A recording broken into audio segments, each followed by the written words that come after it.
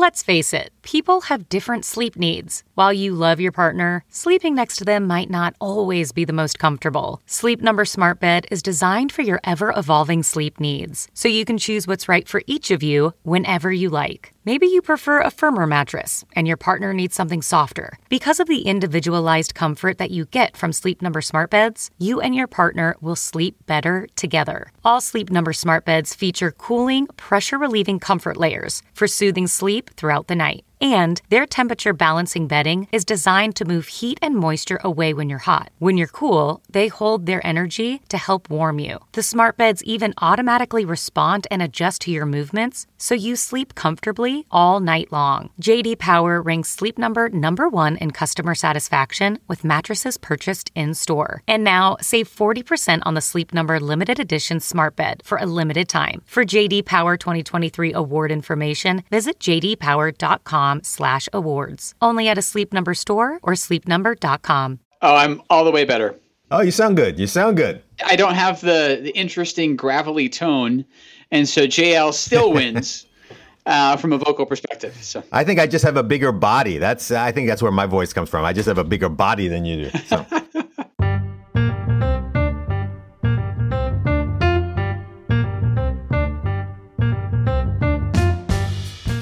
Hi, everybody, and welcome to our show.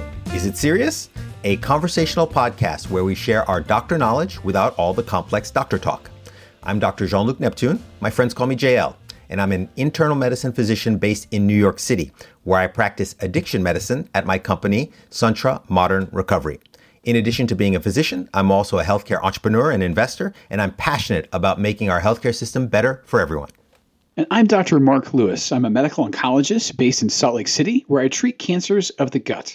I'm also a patient myself living with a hereditary tumor syndrome, so I think about healthcare from both sides of the exam table.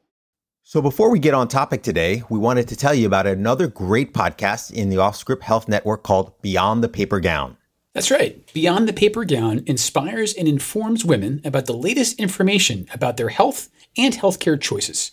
Host Dr. Mitzi Krakover has a very thorough multiple-part series on self-advocacy. We did a similar episode on how to be your own best health advocate, and I really think that the Beyond the Paper Gowns episode is a great companion to ours. Yeah, Dr. Krakover is very candid, and along with other medical professionals, they really get into specific risk factors and screenings, as well as tips for prevention. So, we recommend that you add Beyond the Paper Gown to your podcast list. We'll share the link in our show notes. All right. Well, great to speak with you again today, Mark, as always. How you doing? You feeling better? Yes. So after avoiding it studiously for 2 years, I got COVID. The BA.2.12.1 variant got me, broke through all my protection and precautions. And I have to say, man, the statistics around the transmissibility of this thing are crazy. It's the most contagious strain yet. There are some ongoing scientific debates about exactly how easily it's spread. You know, there's this number R0, which basically is the number of people that one infected person can transmit to. And the number is approaching that of measles, which has traditionally been the most infectious virus. So it's just a scary time. Got it. And how do you know you get the BA.2.12.1 variant? Yeah, so based on both demography and some testing, but it's definitely the dominant strain at the moment that we're recording this in May of 2022. Wow. And it's crazy, right? I mean, remember, I tested positive for COVID Classic, as Matthew Zachary likes to say, in March of 2020, man. It's hard to believe we're 2 years in, and that more than 2 years in now, and that people like you have been able to go 2 years without getting infected and finally get the virus. I mean, I don't know, man. It's I remember when Fauci said this is at least 18 to 24 months, and it sounded to me like, wow, that's crazy. And we're here. We're like 26 months now. Well, you were there at the very beginning. It's almost a flex, like saying you saw an indie band before they broke out and went mainstream. You were there at the beginning. I got to benefit from, some treatments that you probably didn't. I took Paxlovid because I have, other medical conditions that put me at risk. And I have to say it was karma for an oncologist because its most notorious side effect is horrible taste. And a lot of the chemo I give actually causes that. We, of course, have a fancy name for it. It's called dysgeusia, which is Greek for bad taste. And so for 5 days, I experienced this sort of metallic feel in my mouth, which is what a lot of my patients experience. So I think that might have been sort of, again, justice being delivered upon me. But in all seriousness, man, I am so lucky having witnessed, to your point, what this country has been through in the last 2 years. We just passed the very grim milestone of 1 million COVID attributable deaths. I feel so fortunate to have come through. And again, I feel lucky even in comparison to you, because when you got this, it was, right at the beginning and you didn't have access to all these therapeutics. So anyway, I'm just glad that we're both through it, and hopefully we can take care of those around us. All right. Sounds good. Well, I'm glad to hear that you're doing better. Your voice sounded very junky last week when we spoke. So glad to hear that you're doing better. Had a very gravelly voice there, but it is back to normal. So thank you.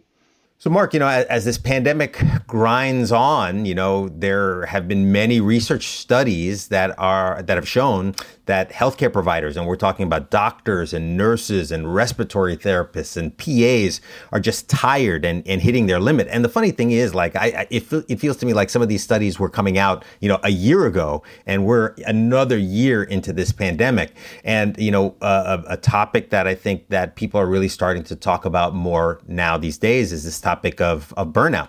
So the question for today is, why don't we talk a little bit more about physician burnout? And I want to say that realizing that everyone involved in patient care, so not just the healthcare providers, but like the food service people, the janitors, the ward clerks, the people working in the clinics and the hospitals, everybody has been affected during the pandemic, and it's been very challenging for everyone. And just before we go forward, just a note to our listeners, we will be briefly touching on physician suicide in this session. So just as a warning to anyone who might be sensitive to that subject.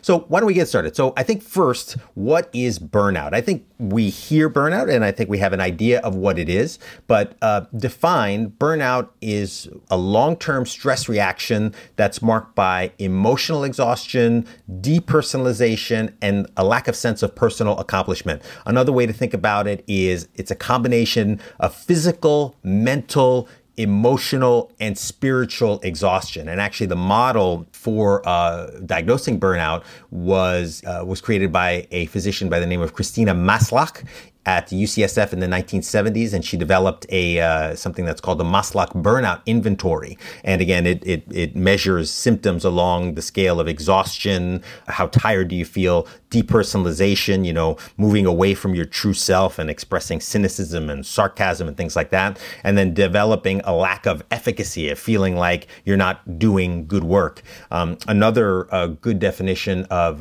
burnout that I saw in reading was burnout is erosion of the soul that is caused by deterioration of one's values, dignity, spirit, and will. And we'll talk a little bit more about that because I think that's a very important concept. But Mark, just wanted to get your thoughts. I mean, is burnout an issue that you guys are talking about at Intermountain? How are you seeing this in your career? Yeah, I do think burnout's very real. The definition about that being a long-term stress reaction is so fascinating because you and I know that physiologically we can mount a fight or flight response when we have to, but we're not supposed to be able to do that over a sustained period. So I think there's this physical aspect, but also what's so meaningful, I think, about these definitions is they really do think about the psychological aspect too. I've heard some people use the phrase moral injury, and this sense of almost getting detached from your work, starting to sort of detest your work. And for those of us in healthcare, that's a very, very dangerous thing because, again, most of us were drawn to this field. But yeah, no, I think burnout is unfortunately very real. And I think we have seen it take a huge toll on the entire healthcare workforce, as you mentioned, over the last 2 years in particular. I am very lucky. Intermountain is a very thoughtful employer, has been very proactive, trying to mitigate burnout. And a lot of that just is relying on your colleagues, knowing that it doesn't all fall on your shoulders. Like I mentioned at the top, I was just out with COVID. And one of the huge reassurances I had was that when I was out, sort of like a next man up philosophy, I have colleagues, coworkers who take care of my patients when I can't. And I think it's important for anyone out there who's been dealing with even the threat of burnout to know that you don't have to go it alone. And I think that's one of the keys actually to getting through and sustaining yourself. And again, I think one thing you just said there that is so important, that is so often in parentheses as we talk as doctors. You talked about being sick, right? Sick with a virus that has killed 1 million people. But despite the fact that you felt terrible, your voice was a mess, you were still concerned about your patients and still concerned about their care. And I think, again, people don't necessarily understand like how prevalent that is. And to some extent, what role that plays in this burnout crisis, because, we as physicians give so much of ourselves, and other providers too, that is part of the problem. And we'll talk about that more in a second. Yeah, I'll be very honest. It is extremely difficult for me to switch off. Literally, I was on vacation with my family last month, and my wife looked at me at this moment, and she could tell I was sort of stressed when I should have been really relaxed. And she said, "What's the matter?" I was like, "I just can't stop thinking about my patients." And that's not a brag at all. That's just a part of my psychology. And again, I think it's the fact that a lot of this is indefinite, that it is being so difficult for people. So, JL, as you know, I love Twitter. I actually found an incredibly timely tweet just today that I'm going to share with you.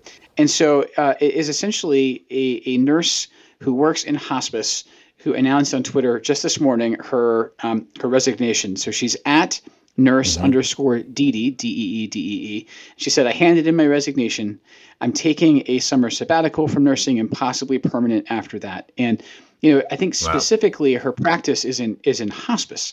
And what I find so telling about that, and now is evident throughout healthcare with COVID, is that there is an emotional toll of repeated bereavement. And I'll be honest, I walk this line all the time in oncology. It's the balancing act of feeling enough.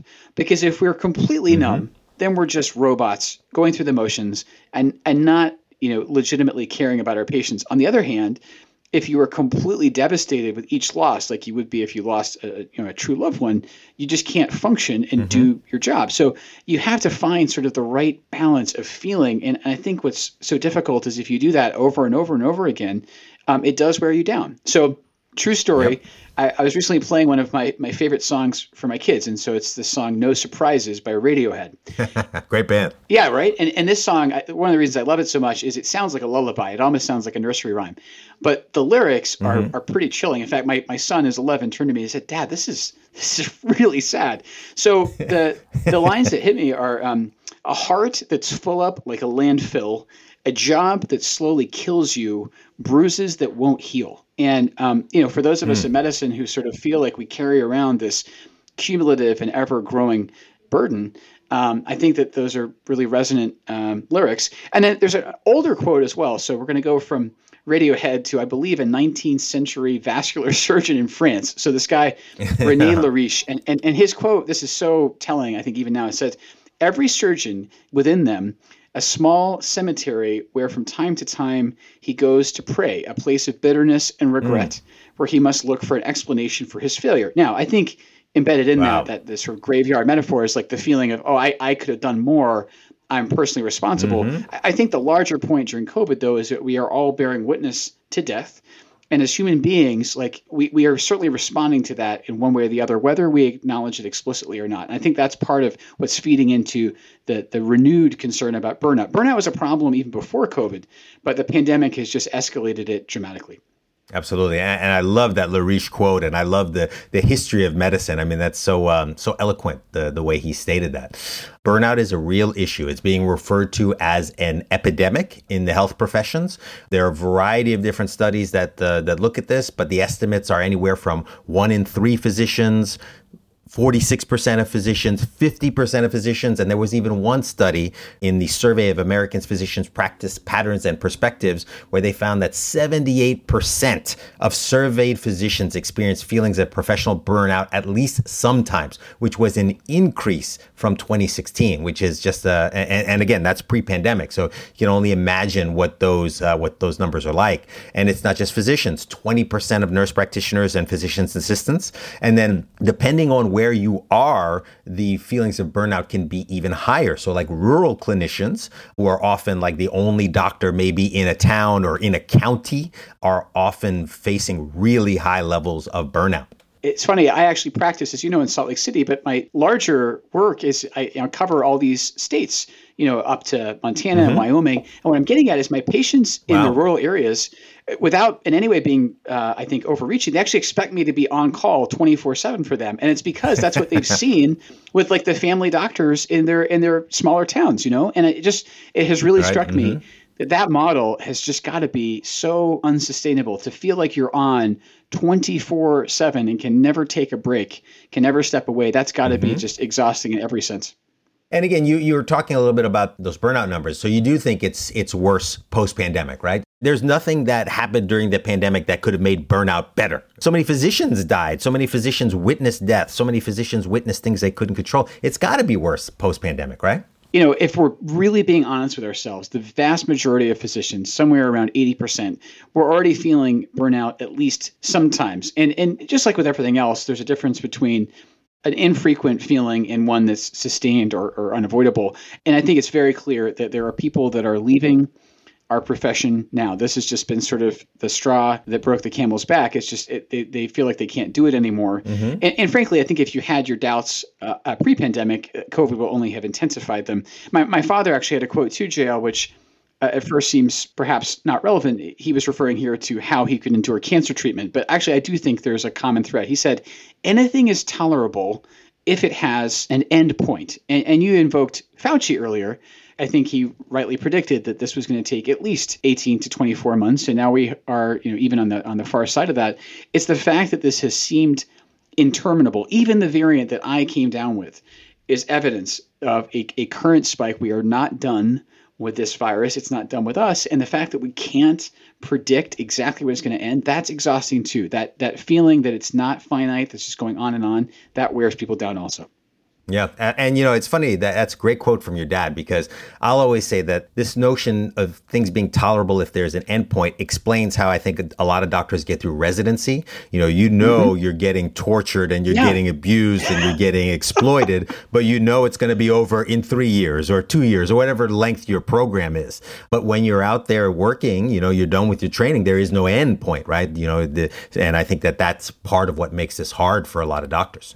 I completely agree. It's one of the reasons you accept, say, an 80-hour work week is that if you work those 80 hours a week, then you get through faster. So the pain is accelerated. But no, you're absolutely right. That is to me that one of there's really salient differences between training and practice is there is no time limit in practice. And again, right now, we just don't know when COVID's going to end. This is almost like we're making this little time capsule, recording this in the spring, summer of 2022. It'll be interesting a couple of years from now to listen back and hear about where we were really in the pandemic. And as we think about causes, we're physicians, so we're always trying to think about what is causing this. I think that there are a laundry list of sort of obvious causes, right? I mean, first, being a doctor is just stressful, right? And, if you're dealing with sick and dying people, that's just part of the job, and that's hard. Time pressures. Doctors are under tremendous productivity pressure to see more patients. And I have a friend who's an internist. She describes it as being on the hamster wheel, and the hamster wheel is always getting faster and faster. Obviously, the chaos, certainly the chaotic environment of being in, let's say, in a hospital where things are changing quickly. You have no idea what's going to happen. Low control over your work environment, and unfavorable organizational culture. These are all things that I think contribute. The EHR is certainly something that has been a big point of stress for a lot of doctors. And then things like work-life balance, making it, as you said, right, it's sometimes very difficult to separate yourself from your work. And that is definitely a cause of burnout. Do all those things resonate with you? They do. And we can joke even about the EHR, but it does create this physical barrier between you and the patient. And it's very easy to feel like you're enslaved by the machine, like you're just there to click boxes. And frankly, none of us go to medical school to be data entry clerks. And yet that has become, whether we want it or not, part of the job description. And I think that's another part that separates us from the actual act of patient care. It's an epiphenomenon, but it's one that can lead to depersonalization, like you said earlier. And look, I mean, I think you have the obvious sort of job stuff, but I think we'd be amiss or remiss. I think it's a miss, to not mention physician culture. And I think, again, being a doctor is like being a cop. It's like being a fireman. And, there's a very specific culture there. There's a specific way that you're brought up when you're becoming a doctor. And I think there are a couple things that, are really important. So first, doctors are drawn to medicine because they're often very duty-bound, conscientious people.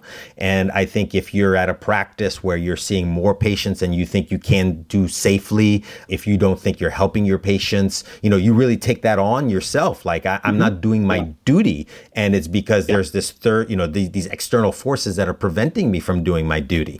I think that there's a lot of conditioning in medical school around being a workaholic, always being a superhero, like the smartest person in the room.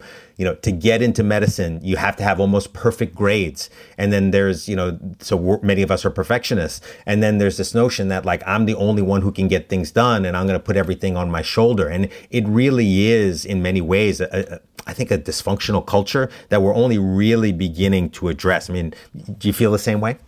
Well, I do. And it's interesting. I trained at the Mayo Clinic, and I loved it. It was the most patient-centered place I possibly could have imagined doing my fellowship. But interestingly, the motto that gets drilled into you from day one, this was literally handed down from the Mayo brothers themselves, is this phrase: the needs of the patient come first. On the one hand, that is an incredibly noble aspiration, but there is absolutely nothing in that sentence that suggests any sort of self-preservation instinct on behalf of the healthcare provider. On the one hand, I admire it. I aspire to it. I also know that if you don't at least think about your needs sometimes, that you end up, risking, starting to not be able to do the job to the level that you expect yourself to be able to perform. And this is the part, JL, and thank you so much earlier for pointing out that burnout is not at all exclusive to physicians. Heaven knows that in almost every industry, including all the aspects of medicine, that people are at risk for burnout right now. I think there's another thing we have to address too, though, and it's this growing divide between the healthcare provider, the doctor, and healthcare administration. And I want to be very, very clear here. I realize it is crucial to have people with business savvy. I've admitted to you in earlier episodes, I don't have that. I desperately need structure in my practice. I need people that are smart to keep the lights on and to keep this whole operation running. On the other hand, I think there is almost a divorce now between the people that give the care and the people who sort of oversee it. And I have to tell you personally, the reason I left my last job is I increasingly felt like the administration didn't really care about my best interests. And no matter how hard I worked, there was an expectation of ongoing growth year after year. Like literally one year I went in for my annual review, and I kid you not, man, I was working routinely like 90 to 100 hours a week. I wasn't seeing my family. I sat down, and literally what they said to me is, we want you to do what you did last year, but 20% more. And I thought, I don't have 20% more to give. And, it was almost cold and calculating. It was based on, FTEs, as you and I have discussed before, and RVUs and these metrics of my productivity. It wasn't really seeing me as a person who, frankly, was at the end of his rope. Again, I bear my former employer no ill will, but I realized I just can't keep doing 20% year after year. Like, that's just not something I can sustain. So that was the main reason that I left. I love this institution, but I don't think that my best interests are being considered here. I think a very important thing to point out, and people forget, is you have these health systems that are quote unquote nonprofits, but there are lots of people at those facilities, at those systems, who really care about profit. And at the end of the day, they set targets, and then as those targets work their way down to the people who do the work, like yourself, somebody above you said, "Hey, we need to grow 20% more this year," and now they're asking a doctor who's already giving it 100%. Just by showing up every day, you're giving it 100%. To give another 20%, that's absurd, right? So, I think we have to remind people is that, there's doctors, and then there is the big corporation, which is, wears the cloth or wears the cape of a nonprofit, but is in many ways a profit-seeking organization that tries to manage doctors like they're widgets, and doctors aren't widgets. I think if you feel disconnected from the business that is paying you and setting your targets, I think that is going to lead also to some seeds of dissatisfaction being sown. A very important question to ask is, a lot of people say, hey, so what? Who cares if these doctors are getting burned out? That we'll just train more doctors. And I think we have to highlight sort of the micro and the macro issue. So for doctors on a micro level, Burnout has been shown to impair their attention. So just think about a doctor writing a prescription for a medication. It impairs memory, so your ability to remember history and physical details, and it decreases your executive function, so your ability to make hard decisions about what treatment to provide. So that's just on the doctor level. But if you think about on the more macro level, we already have a physician shortage, right? Like how long do you have to wait to get a new internist appointment in the United States? Forever. So, it's going to reduce access to care if doctors are retiring, if doctors are using substances and have to go away to treatment, if doctors are unfortunately committing suicide. And there's a crazy stat that I saw that 1 in 5 doctors intend to leave practice, and suicidal ideation is 2 times more common in doctors. So, I think people have to understand this is not just like this doctor over there in a practice who's doing his own thing.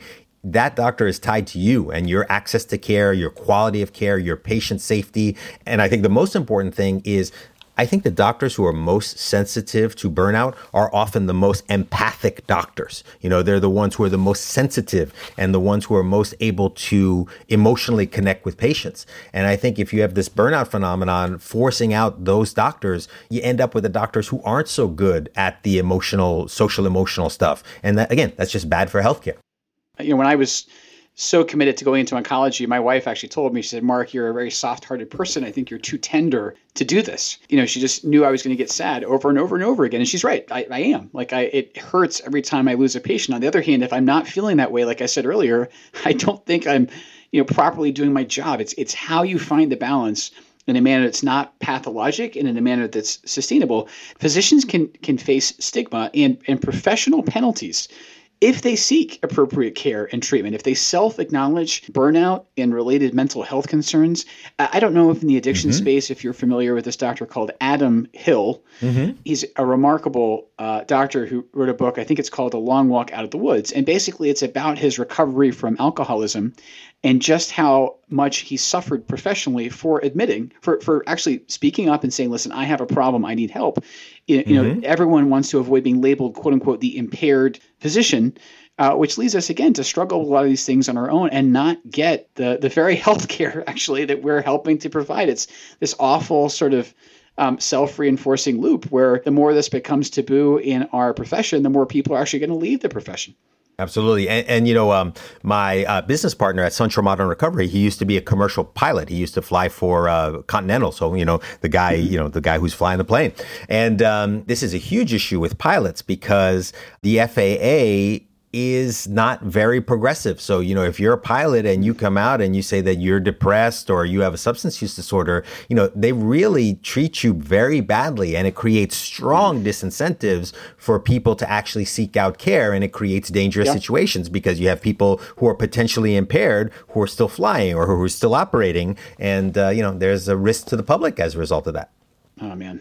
And maybe a great example we can talk about is Dr. Lorna Breen. So Dr. Lorna Breen was an ER doc at New York Presbyterian Hospital, a satellite hospital called the Allen Pavilion. And I have actually a pretty strong connection to this story because during my residency, I did 6 months of my residency at the Allen Pavilion. The Allen Pavilion is a small hospital, northern tip of Manhattan. It is literally the northernmost building in Manhattan. It's so far away, we used to call it the Alien Pavilion. And Dr. Breen was an ER doc at that hospital and was working during the pandemic, actually got COVID herself, recovered after like a week and a half of self-quarantine and went right back to work. Again, just a sign of how committed she was. And then had a little bit of break time, went to see her family in Virginia, and then committed suicide. And, you just think about like, wow, this is somebody who was doing such good work and she just ended up killing herself. And Mark, I mean, there was something about her in Vanity Fair, right? Yeah. So this piece, again, it's so interesting, JL, when you have people outside our profession kind of look in, and in this case, journalists, and you wouldn't necessarily think it would be in Vanity Fair, but they wrote this incredible piece.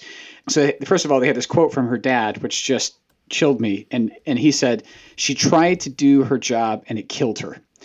And then the journalists themselves sort of reached the conclusion that what's to blame here is, and this is a verbatim quote, a professional culture that is often disinclined to take its own mental health seriously. And it's almost like, the quote from the Bible, physician, heal thyself. Like we really do need to turn a very harsh light back upon physicians and support them, not stigmatize them when they're having struggles like this. Because I've known from my own training program a physician who committed suicide. Dealing with the stressors of the pandemic. It's been horrible to see. When I was a resident, we had a guy a resident a year ahead of me. This is all pre-pandemic, obviously, who committed suicide as well. And that just, it just is so shocking to hear because often there's no sign. It just comes out of nowhere. Yeah. But what I will say is that Dr. Breen's death was not in vain. Her death inspired a group of people, a group of lawmakers to support and sponsor the Lorna Breen Healthcare Protection Act, which was actually signed into law just in March 18th, 2022. And it supports mental and behavioral health for providers, supports suicide and burnout prevention, and supports a bunch of research programs. So it at least feels like we're making some progress here. I think maybe it took the pandemic for people to realize how much of an issue this is. But it does feel like we are making some progress here. And, I think Dr. Breen lives on in her legislation and will hopefully, live on in the help that she provides providers who need it. It's wonderful to hear that even though she's gone, the sort of awful legacy of her death, there may be some silver lining there for the rest of us. All right. So with that, I think we had a great discussion so far. So why don't we take it to a break now? And then when we come back, we can talk a little bit more about our personal experiences. And we can also talk a little bit more about solutions to the burnout problem. Sure.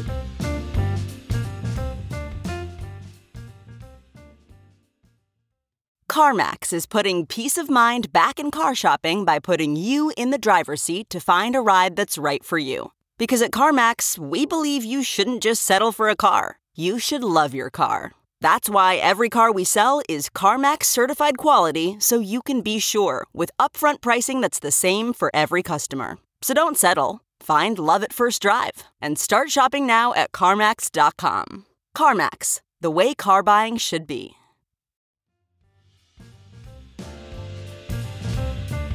All right, Mark. So good to be back. And I think before we go forward, I just wanted to acknowledge the fact that we did talk about a difficult subject there, the death of Lorna Breen. Yeah. And for anybody who's listening who might need some help, so I'd like to provide the National Suicide Prevention number. That's 1-800-273-8255. And as we've said in a previous episode, if there's anyone you're ever worried about, don't be afraid to ask them. Asking somebody if they're concerned about suicide is not going to make them do it. Right. And if anything, you can find somebody that you can help who might benefit from being able to talk to a professional. So I think I wanted to talk a little bit about my personal experience, and I think I'd frame it first by saying that I did finish my residency more than 20 years ago now. I finished my residency in 2020. But, I'll tell you, when I was training, man, there was no concern for resident well-being. I mean, I think there was some lip service paid to it, but during my whole 3 years of training in internal medicine, there was really only one chance that we ever got to talk as a group about sort of how we were feeling. There was a intern retreat, I think in like the fall of my internship year. And I can't tell you how helpful that was. And I could never figure out why they wouldn't do more. But I think, at institutions like, really your top tier or ivory tower institutions, I think in some ways, the leadership is not good. They're great physicians, but they're often not like the best people, and their leadership skills aren't great, and they don't often model healthy behavior. Definitely when I was a resident, there was this feeling like, if you had to punch out, let's say I had a friend who was in the Air Force, used that term a lot, that, punching out was, you were a loser. And going back to what you were saying before, that doctor who had expressed being an alcoholic, that negatively impacted his career. I think that was a big concern for us as residents as well.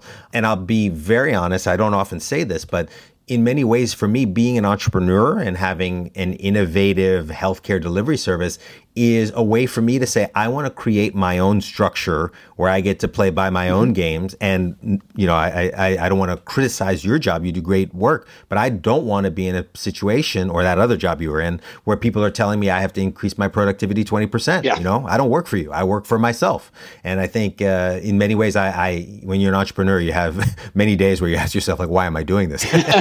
But I think one of the things that I've done is I've been able to have the flexibility that I want to have, the ability to spend an hour with a new patient, 30 minutes with a follow-up. And I think that makes a huge difference, not only for me, but obviously for my patients as well. Well, listen, I actually think that takes a lot of bravery, JL, so I take my hat off to you. And again, I'm very pleased with my current employer, but you're right. I mean, we talk a lot about autonomy in respect to patients. I think what you're getting at is autonomy as a doctor. You wanting to feel like the locus of control is at least partly yours. And I love the fact that you've thought about how do I cultivate a system where I can have more time with my patients if I need it. I think that's awesome.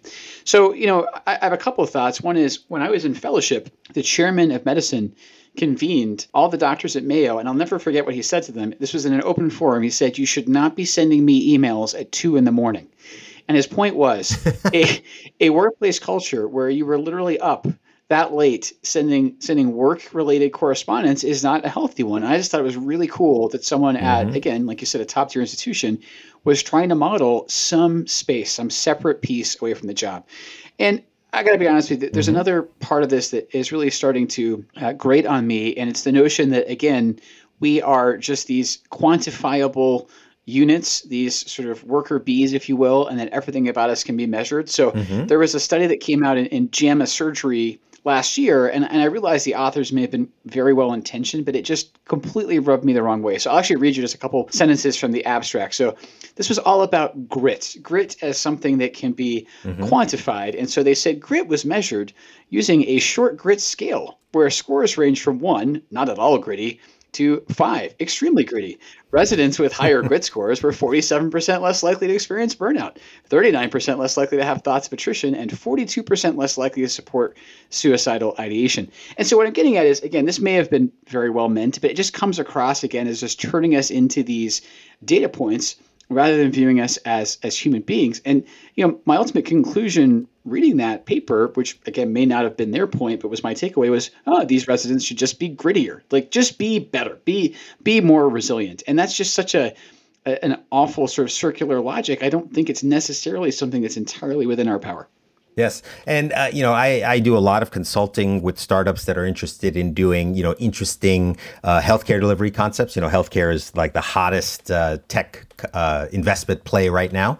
And one of the things I always have to tell entrepreneurs is that if you're going to be dealing with doctors, you're not managing robots. You're managing doctors. And the truth is doctors are closer to artists than they are to robots. So just imagine, if you're going to scale something up, you're managing a bunch of Pablo Picassos, a bunch of Salvador Dali's, a quirky, brilliant people who do something very special. They're not going to act just like a robot and work 100 hours and say, thank you very much for the pleasure. They don't do that. That's not the way we work. We are human beings at the end of the day, human beings doing very human work that is actually very difficult to get a machine to do in our stead. Yeah, I agree with you. We can't be reduced to an assembly line. And again, it's not really because we are necessarily that special. It's because that the patient care itself has to be so individualized. And it's funny, JL, I realize that some people listen to this, they might think, oh man, these doctors are so self-pitying. As I told you in an earlier episode about my family, I'm actually not that many generations removed from people who worked in the coal mines in Wales.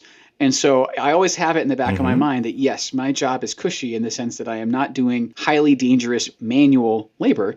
On the other hand, I think what you're getting at is that not all of this can be automated. And that means the way that we are viewed by our, business superiors, if you will, that also has to take into account our individual nature and the fact that we're also taking care in turn of individuals. You just really hit a hot button with me. Your business superiors, that drives me insane to hear that. I think doctors should be in many more leadership positions. And again, like you can't really think about managing a healthcare enterprise unless you've been part of it, at least in some ways, delivering some care at some time. Maybe you don't need to be a full-on triple board certified doctor, but you should have had some experience taking care of patients if you're going to be directing people who take care of patients. Fair. And in terms of solving the problem, I mean, there's a lot of discussions around solutions. I live in a world where, I deal with a lot of startups that are trying to solve these problems with the technology. I can honestly say that in my history as an investor, which goes back, 15 years, I have never seen a technology that makes things better for doctors, literally not one. And every technology that I've seen generally makes, a doctor's life more complicated, makes, steals more of the doctor's attention. Unfortunately, I don't think technology is the solution at this point. I think it's a lot more around specific interventions around like reducing, productivity metrics. I think that's a big one. Giving doctors more time, as I was saying, so that they can feel like they're doing a good job. Giving doctors more clinical control. So making doctors less of, cookie cutter, clinical guidelines following people and giving doctors more discretion. I think having more work-life balance is important and more communication and improving workflows with your colleagues. I think that those are all big things. Anything else, Mark, you think that we could be doing to reduce burnout? Yeah, well, one thing that I've actually found incredibly helpful and reassuring is I'm actually allowed to document. If I deviate from a guideline, I'm allowed to explain myself. I'm not just immediately penalized or slapped on the wrist. And I think, again, that makes me feel good as a provider that my own judgment is being taken into account.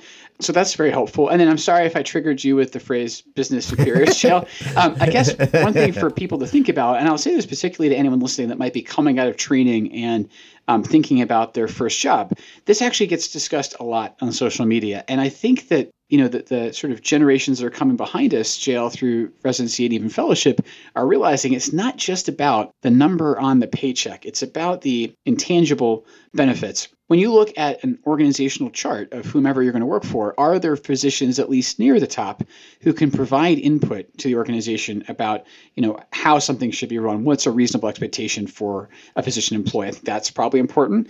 And then also I would think about things like protected time. Are they just sort of paying lip service to that? Or do you really have time when you can be away from your job? And then finally, as I mentioned earlier, think about your practice environment and are you going to have the ability to share clinical duty with other people? I work in a practice where there are 8 oncologists and we try to be as equitable as possible. And like you said earlier, I was still worrying about my patients when I was out with COVID, but I also knew that they were getting good care from my colleagues who could sort of pick it up as a continuous thread of treatment delivery. So these are all really, really important aspects for docs to think about. And it goes far beyond just the dollar sign of your salary.